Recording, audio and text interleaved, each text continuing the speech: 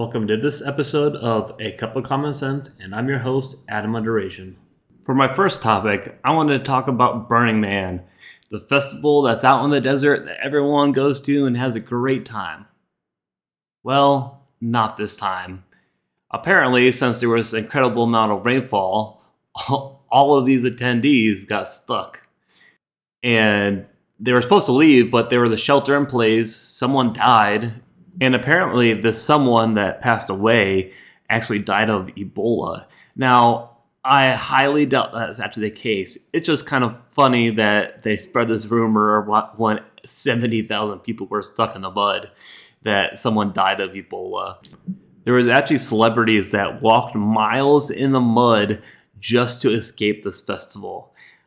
It kind of brings me a little joy knowing that these celebrities that pampered all the time, that they get whatever they want, had to walk miles in mud like they've never been on a hike before just to escape this festival that went to absolute crap. If you think being stuck at a festival was terrible, imagine being a third grader having to wear an N95 mask. An elementary school near Washington, D.C., in a suburb of Maryland, is reinstating school masks for third graders after a handful of kids recently tested positive for COVID-19. I don't know about you, but I thought we were done with this whole mask mandate. Most everyone got the vaccine, whether you like it or not, they did.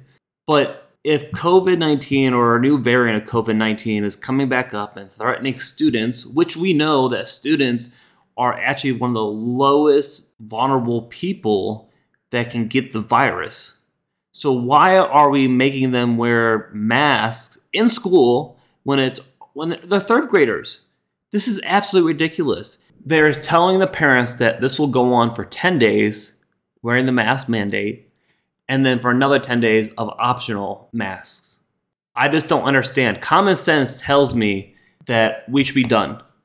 That we should be looking towards, okay, if you get COVID, you take off school. You get better. You come back. We know the process is in place. We know what to do when you get COVID. I just don't understand why this keeps on happening. Why everyone keeps on reverting back to masks. I honestly just feel bad for these third graders. Imagine being in third grade. All you want to do is play with your friends, do normal little kid stuff, playing with your friends, and just having a good time. I really hope we don't see this continuing throughout the country. I hope this is just a one-off, hey, this happened, and no other school follows suit in this practice of mandating masks when someone gets COVID. Now, this next story is almost as shitty as COVID. A Delta airline flight from Atlanta to Barcelona on Friday night was forced to turn around after a passenger had diarrhea. Oh Lord. The Airbus A350 had about 336 people on board when it was forced to turn around over Virginia. This is what the pilot said to air traffic controller. It's just a biohazard issue. We had a passenger who had diarrhea all the way through the airplane, so they want us to come back to Atlanta. I don't know about you, but that's pretty embarrassing. Now, I struggle with IBS myself. I know that when you get those stomach pains and you gotta go, you gotta go.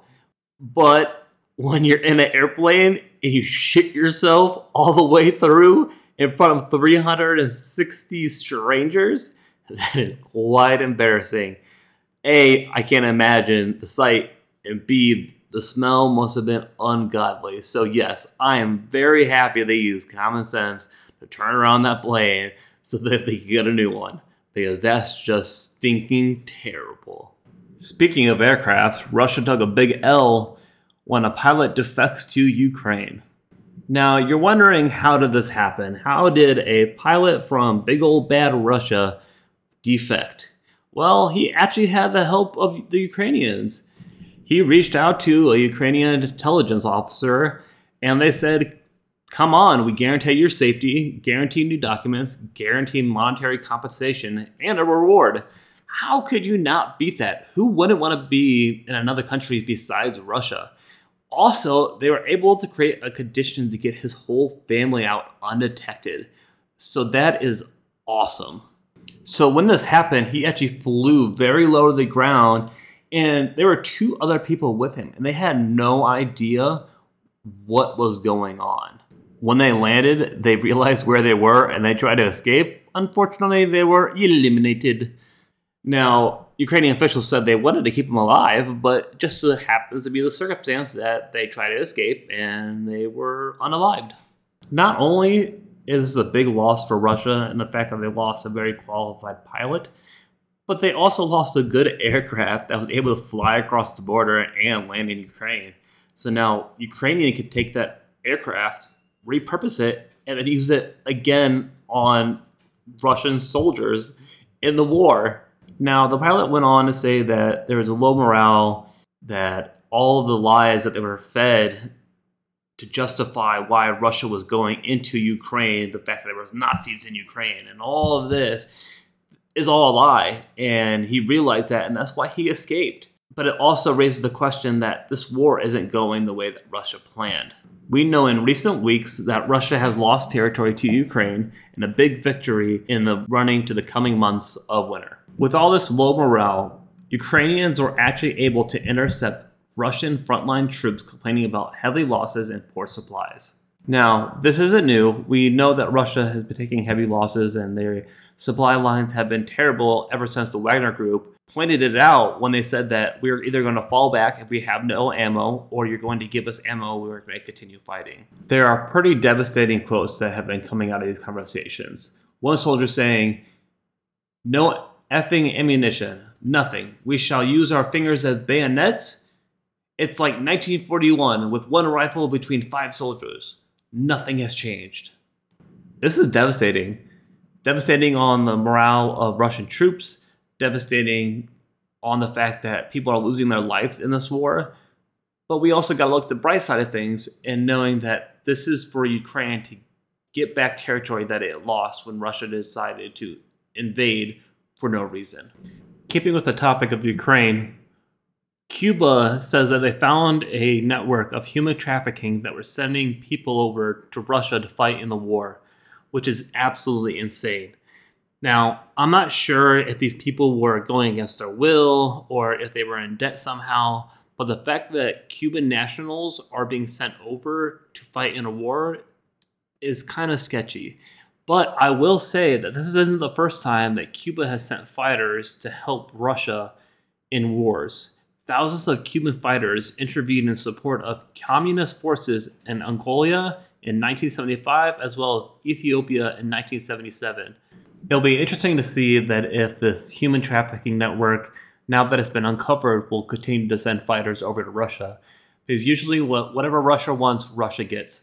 And I know that they recently increased the amount of soldiers that they wanted to have in their armed forces, and they've been struggling with that. So I wonder if this will continue along with maybe other countries sending fighting forces as Russia continues to lose territory in Ukraine.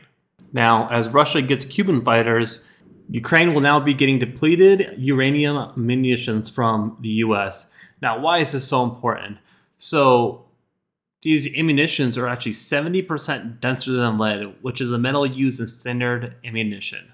Now, I know what you're thinking. Oh my gosh, uranium, that must be terrible. Well, it's actually considerably less radioactive than the natural uranium that you found on the Earth. So, and studies have been done to find out that there's really no effect that this has on people. Plus, it's ammunition. Like, this is already going to go through a tank or an aircraft or some type of, equipment that Ukraine can use more efficiently to destroy Russian equipment. Now, hopefully we'll see Ukraine be able to break those Russian defenses and be able to reclaim more of the stolen territory. They have also received controversial cluster munitions from the US. I do hope that we continue to supply Ukraine with the most amount of weapons that are effective in defeating Russia so that we can have a successful victory in defeating a common enemy. That's a wrap for this episode. If you enjoyed this episode, please like and share. I'm always looking for feedback, so if you have any, please message me on Facebook, Instagram, or X/Twitter.